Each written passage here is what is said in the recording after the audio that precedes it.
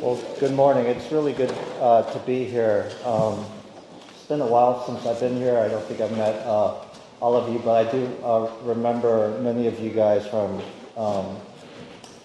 years ago. We moved to Boston 9 years ago for me to begin a ministry at MIT, and during those first couple long years, I had the joy of being here and sharing God's word with you, and I was really grateful for those times as a young minister, and just seeing you guys continue to faithfully worship here it's really good to be back. So I'm going to read our text, which is from Luke chapter 16, verse 19 to 31.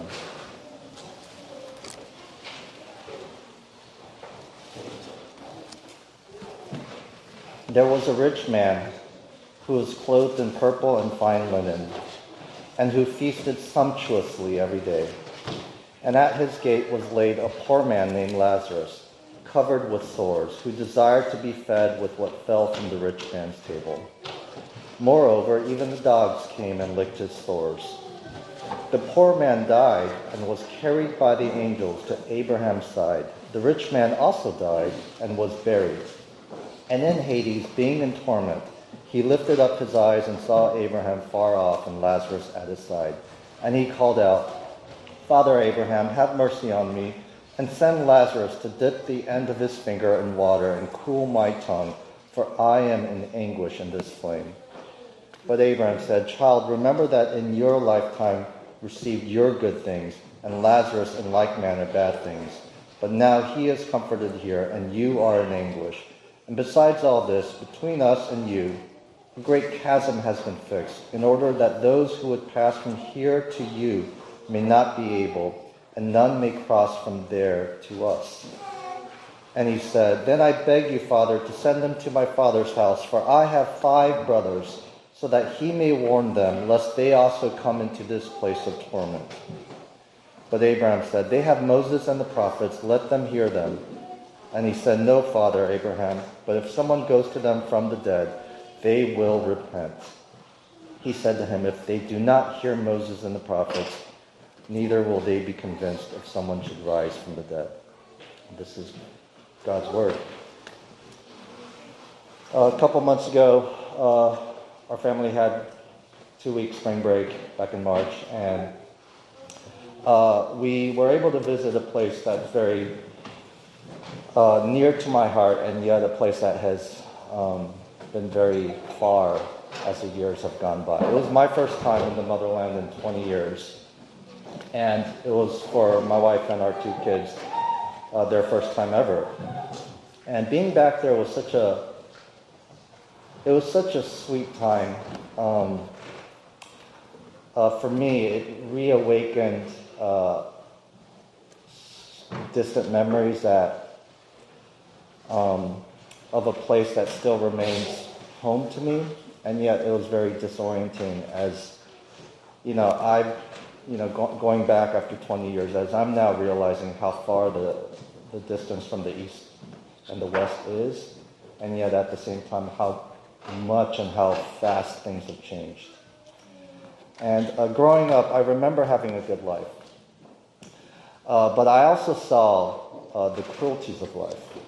I saw the deep divisions in our land and in our people. In a small country with people that seem in such unity and solidarity, I saw how our society was divided into 2 groups of people, the haves and the have-nots, winners and losers.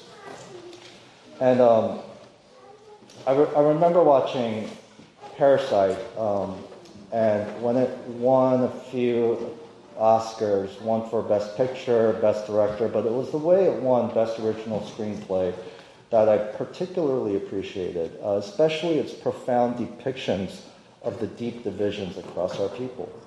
Some people, like the Kim family in the movie, live beneath others. They are struggling to keep their heads above water, literally and figuratively. They are down in the dumps, literally and figuratively. It is in the dumps that they must go for free Wi-Fi. And they can't even eat their peasant meals without the stink bugs getting in their way. And whether it's the stink bugs or the dirty socks hanging over their dining table, we see in the opening scene that life for the Kims stink. And in this scene, you see an exterminator come by, and he's about to spray the streets, and they're living beneath the streets, which actually, last year in the summertime, there was some historic flooding, and there's been some movement to ban those subterranean homes there in Seoul. But, you see the exterminator come by, and instead of closing their windows, the dad would say, no, let's keep the windows open. We can get free pest control that way. And I remember growing up, and every couple of weeks it was spray day, and I would be able to look down 100 or so feet below and just see this amazing just rush of smoke just go out in every direction. And of course I would, if the windows were open, make sure that they were closed. Growing up in the motherland, I was taught at a far too early age that I and our family were winners. We were winners not only because we lived above the realm of pests and peasants. We were winners precisely because we were American. We represented democracy and capitalism, those two very things that would divide our country and our people not only into the haves and have-nots, but into the North and the South. Last year in our ministry at MIT, we took a look at a different parable each week. And parables are stories or some similitudes that illustrate some truth about reality. It takes what we can see to show what we cannot see. And I'm struck by the way movies or certain TV shows offer a modern-day parable of something so absurd it cannot possibly be true, but may actually be closer to reality than we might think. Parables are believable and unbelievable at the same time. They are powerful because they show something true about ourselves that we might not want to believe about ourselves, that we may not be able to see about ourselves. Our passage this morning is a parable. I'm used to preaching in the evenings, both on campus and at churches. So our passage this morning is a parable. This parable, the parable of a rich man and Lazarus, depicts the juxtaposition of wealth and poverty, the fragmentation of humanity, the deep divisions and chasms that exist across socioeconomic classes and in eternity, and the callousness of the hearts of the proud. The parable takes a sober look at the irony of being the haves and attributing that to the blessing of God, and of how natural it is to look down at the have-nots and attribute their misery to their own failures and their deserved curse and judgment of God. The rich man here starts off as a winner and ends up in a place called Hades. Parabolically, the reversal of fortunes can indicate more than the sudden retraction of good fortunes.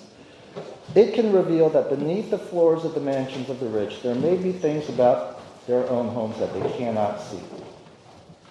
This man cannot have imagined that his good life would amount to anything less than perpetual luxury and comfort. In his eyes, there was nothing wrong with his lifestyle. In fact, it validated his assumptions about the blessings of God. The man is a symbol of the carefree life, nominally religious, though he's less religious than he might think, with an extravagant, luxurious lifestyle. He is indeed a man of privilege, and if he had any power, he did not store them well. This is the last passage of chapter 16. Chapter 16 in the beginning, there's another parable there, a parable of the unjust steward. And this rich man is the foil to the unjust steward, the one who used his unrighteous wealth to make friends. And the rich man here did not. And as a result, he cannot be received into the eternal dwellings, which we see in that other parable. Speaking of that parable, the parable of the unjust steward, that parable is very much about money. Jesus makes that very explicit. And this one is less directly about money, but the economic or financial concerns cannot be ignored. Jesus tells that parable and this parable in the presence of Pharisees, who he says were lovers of money and also very religious. Now, the rich man here, there seems to be a problem with his extravagant living. He is decked out in custom-fitted, handmade designer shirts and suits of the finest and most luxurious materials. Purple dye was so rare and expensive because of the very particular process of obtaining these dyes from certain marine snails. And he dines like a prince. I mean, can you imagine waking up every morning, lobster Benedict, maybe some Wagyu steak for dinner? He does not have a bad bottle of wine in the cellar. And he eats and drinks like this every single day. Now, what is wrong with that? What is wrong with that? I mean, if you've got the money, isn't this a perfectly valid way to spend it? Have a good time. Celebrate life. The scriptures even say that there is nothing better for a person than that he should eat and drink and find enjoyment in his toil. This also I saw is from the hand of God. For apart from him, who can eat or who can have enjoyment? That would be a nice Bible verse to memorize. You're wealthy. Now, in the previous 2 chapters, Jesus seems to have no issues with parties. He shows up at parties.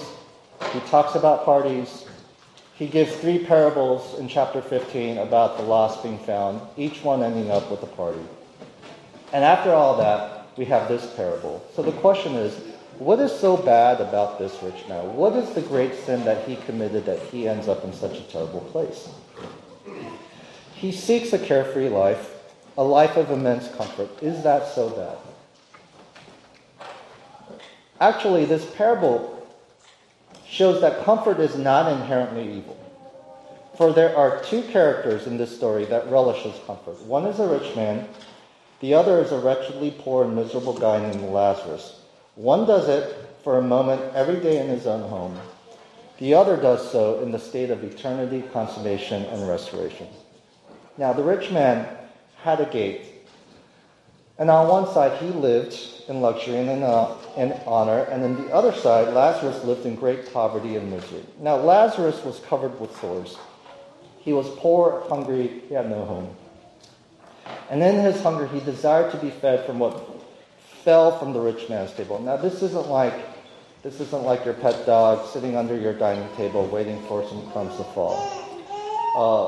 What the wealthy did was they would use pieces of bread like napkin, wipe their mouths off, throw it away. It'll end up in the trash. That was his best chance for something to eat. Lazarus is a parabolic piece of trash. His life stunk. The only nourishment he received was from dogs, which rendered him unclean. He was a total societal reject, and God loves him. The gate could have and should have been opened. The rich man had the means to provide some alleviation to Lazarus. Perhaps a decent meal, some health care would have been nice. But the gate remained closed. Lazarus never got better. He died and was unceremoniously carried away by the angels. The rich man also died. He received a proper and honorable burial. And then the scene shifts to the afterlife. And this is where it gets interesting. The rich man ends up in a place called Hades, where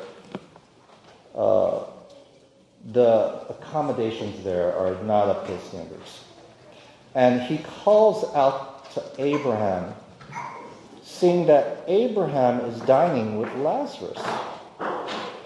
And he calls to Father Abraham. It's ironic that he calls him Father Abraham, but he calls out to Father Abraham to have pity on him and to send Lazarus with some cool, refreshing water to cool him off because it's really hot there.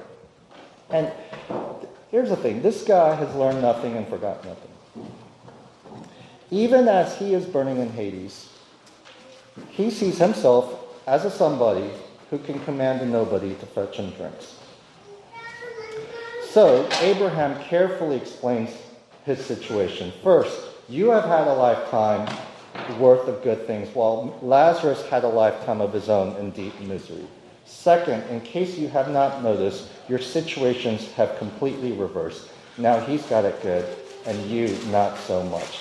Lastly, this game is over. You have a probability of 0 of winning.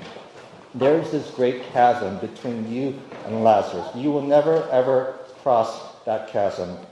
Never, ever. And the rich man, who had probably never had to take no for an answer, even after 3 clear points by Abraham, still falls back on his elitist instincts. He thinks, okay, maybe if Lazarus can't send me some cool, refreshing water, maybe he can deliver a personal note to his 5 equally wealthy brothers, warning them of what might happen to them if they continue in their ways. And Abraham rebuffs and says, look, your brothers have had a whole Bible worth of messages. If they really need a warning, all they need to do is pick up their Bibles and read them. Essentially what he's saying. And so the man makes one final plea, and he gets pretty spiritual here, making an appeal to the dead. He explains that his brothers will listen. They will even repent if someone comes from the dead, the other side of the grave. That will get their attention. And Abraham responds, and I quote, if they do not hear Moses and the prophets, neither will they be convinced if someone should rise from the dead. And that's how the parable ends. A few thoughts. First about Scripture, about salvation. This parable doesn't actually say explicitly why the rich man ends up in Hades, or why Lazarus ends up where he did. It is one parable. Some truth is being conveyed, but it's one parable among the whole counsel of God. Scripture is clear that salvation is not by works, but only by grace and through faith alone. Being poor is not in and of itself going to merit a ride to heaven any more or any less than being rich or middle class. What the rich man's brothers need is not a special sign from the other side of the grave. They need the Scriptures, namely Moses and the prophets, who are clear about issues of justice and assistance for the poor. They don't need more information. They don't need a sign, certainly not through apparitions from the dead. The Scriptures not only speak of issues of justice, it speaks ultimately of one who did rise from the dead. And a callousness towards God's word is more or less the same as a rejection of God's Son, who rose from the dead. He is the only hope the rich man's brothers have. Not good works, only faith in God's Son. Second, a word about this place, Hades. Now, Hades is the underworld. Scripture doesn't offer great details about life after death. Heaven and hell are spoken of, but not always in neat, tidy ways. Hades is a Greek translation of a Hebrew term called Sheol, which is the abode of the dead. And there are a few broad uses and understanding of Hades. First, it is simply the abode of the dead. Second, it is an intermediate waiting area for the wicked and the righteous prior to final judgment. Third, and this is where this term Hades kind of picks up in the New Testament, it is a place of punishment for the wicked, linked to the word Gehenna, which is an Aramaic word referring to a dump heap, a trash area in Jewish tradition just southeast of Jerusalem. And in the New Testament, Gehenna takes on the view of a consuming fire following the Last Judgment. Now, in this parable, Hades is not a waiting area prior to final judgment. It is a place of torment and suffering. and apparently where repentance is not to be found. There is continuity of personal identity. The rich man remembers his life on earth and is in fact haunted by it. Real physical desire does not dissipate when you enter Hades. Hades is not a place of torment just for disembodied spirits. There is real human need for its creator there, just as on earth. You're still the same person in Hades as you are here. Nobody ever goes there and gets sanctified. It is too late for that. That ship has sailed. The only time to turn from your sins and to Jesus and his righteousness before you get there.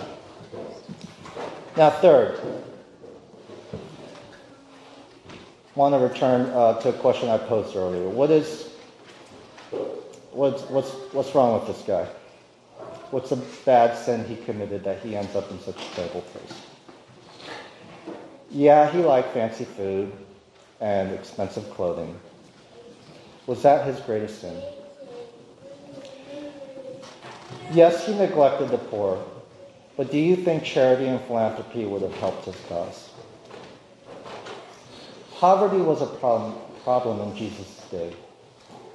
And it's a great problem today, even though we live in the most technologically and medically advanced time in human history. It's a problem because we have a way of trampling on top of one another through exploitation and greed. We have a way of narrowing our tribe, from tightening our definition of who my neighbor is, to doubling down on the nuclear family, often to the neglect of singles, widows, the aliens, refugees, the poor, the disenfranchised. This guy, you can't say he lacks sympathy. He does care for people. He cares for his 5 brothers.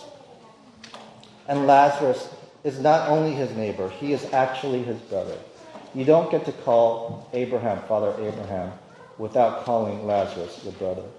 And you don't get to call Jesus your brother without receiving Lazarus as your brother. This guy, sores all over his body, rummaging the dumpster for food. This guy, Lazarus, social outcast, is your neighbor and your brother.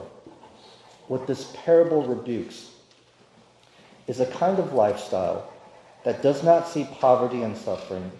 It rebukes the idea that possessions are strictly for one's own use and that they are ours without responsibility to God and other people. The more we think like that, the easier it is to attribute the predicament of the poor to their own laziness or poor decisions they've made. And if that's the case, why should we help the poor? Now, the man's great sin, his fatal flaw, was that he thought he was better than the poor. And in Jesus' economy, he was not. The way he looks at the poor, even from Hades, is a sure sign of his sense of entitlement and self-importance. And when we begin to believe the folly that elitism and Christianity go quite well together, at that point we're heading down a dangerous path not only of self-deceit, but of losing the core character of the Christian faith, salvation by God's grace alone. In Galatians 3, Paul says that in Christ there's no group that's greater than or lesser than.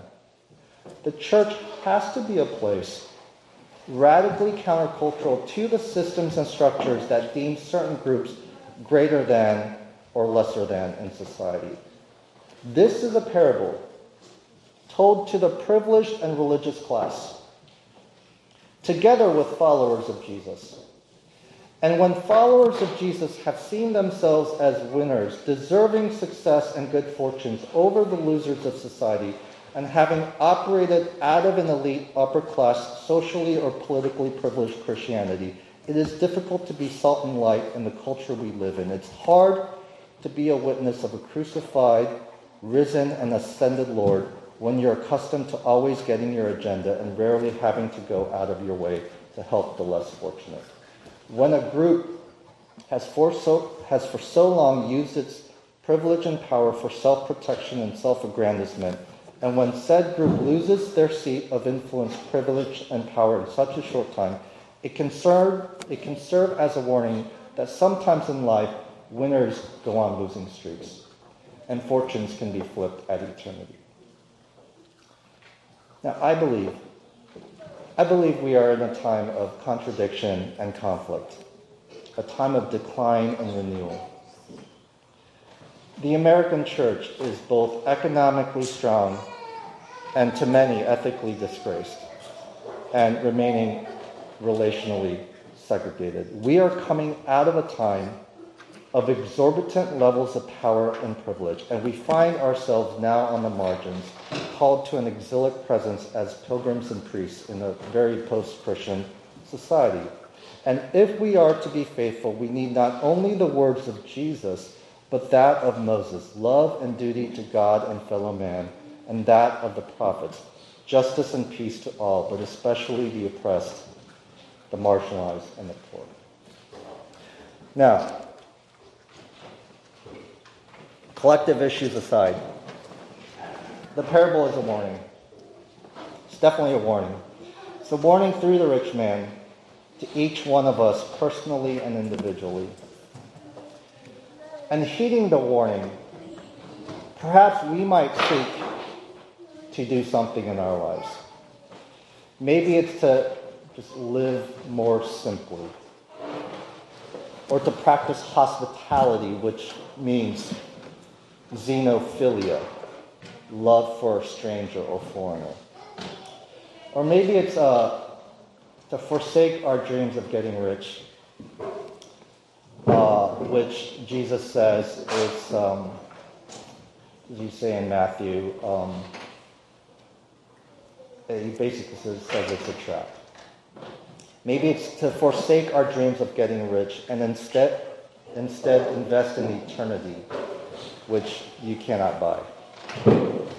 Or maybe it's simply to love the poor, to serve mercy, to serve in the manner of our Lord, who did not act with any sense of entitlement or self-importance or any sense of superiority when he got down on his knees to wash our feet, our dirty feet, only to rise the next day to hang on a cross for our sins. The parable is not only a warning, it offers eternal blessings and comfort to anybody.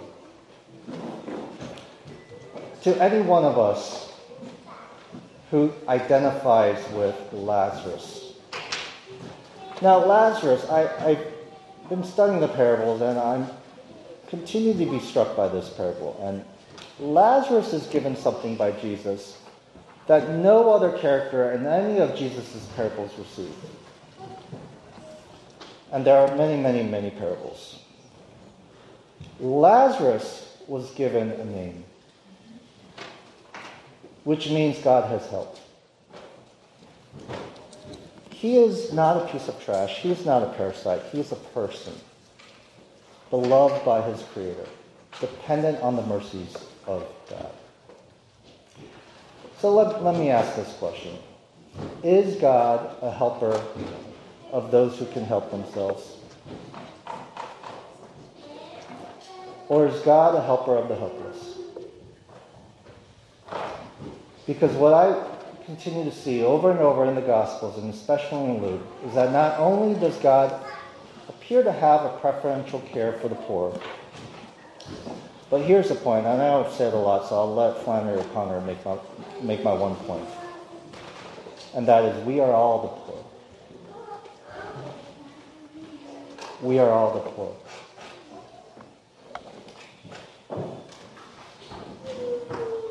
We need the help of God, not just to get over the hump with something. We need his help in a life and death kind of way. I said earlier that parables are powerful because they say something true about ourselves that we may not want to believe or may struggle to see.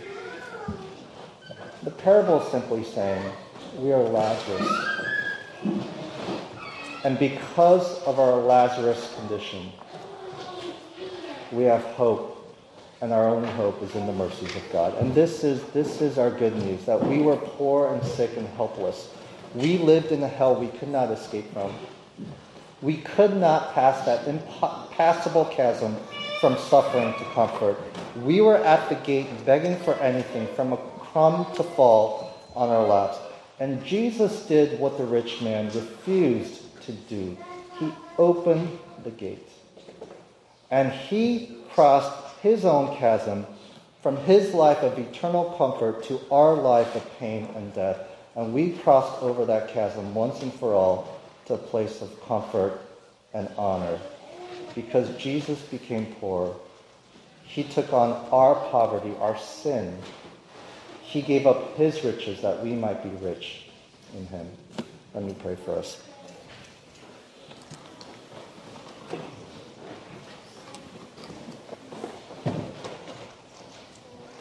Our Father, we recognize our great poverty as we just reflect on this parable. And we thank you that you do not leave us helpless, but you did something we could not even have asked for. You sent your Son to die for us, to raise to new life so that we might have that resurrected life in you. Help us to reflect on that and be people of mercy, of service to one another, especially to those of need, and to receive this salvation, not with an entitled spirit, but with gratitude, and so that we would live our lives with love and joy. Help us to do that this day and the days ahead. In Jesus' name we pray. Amen.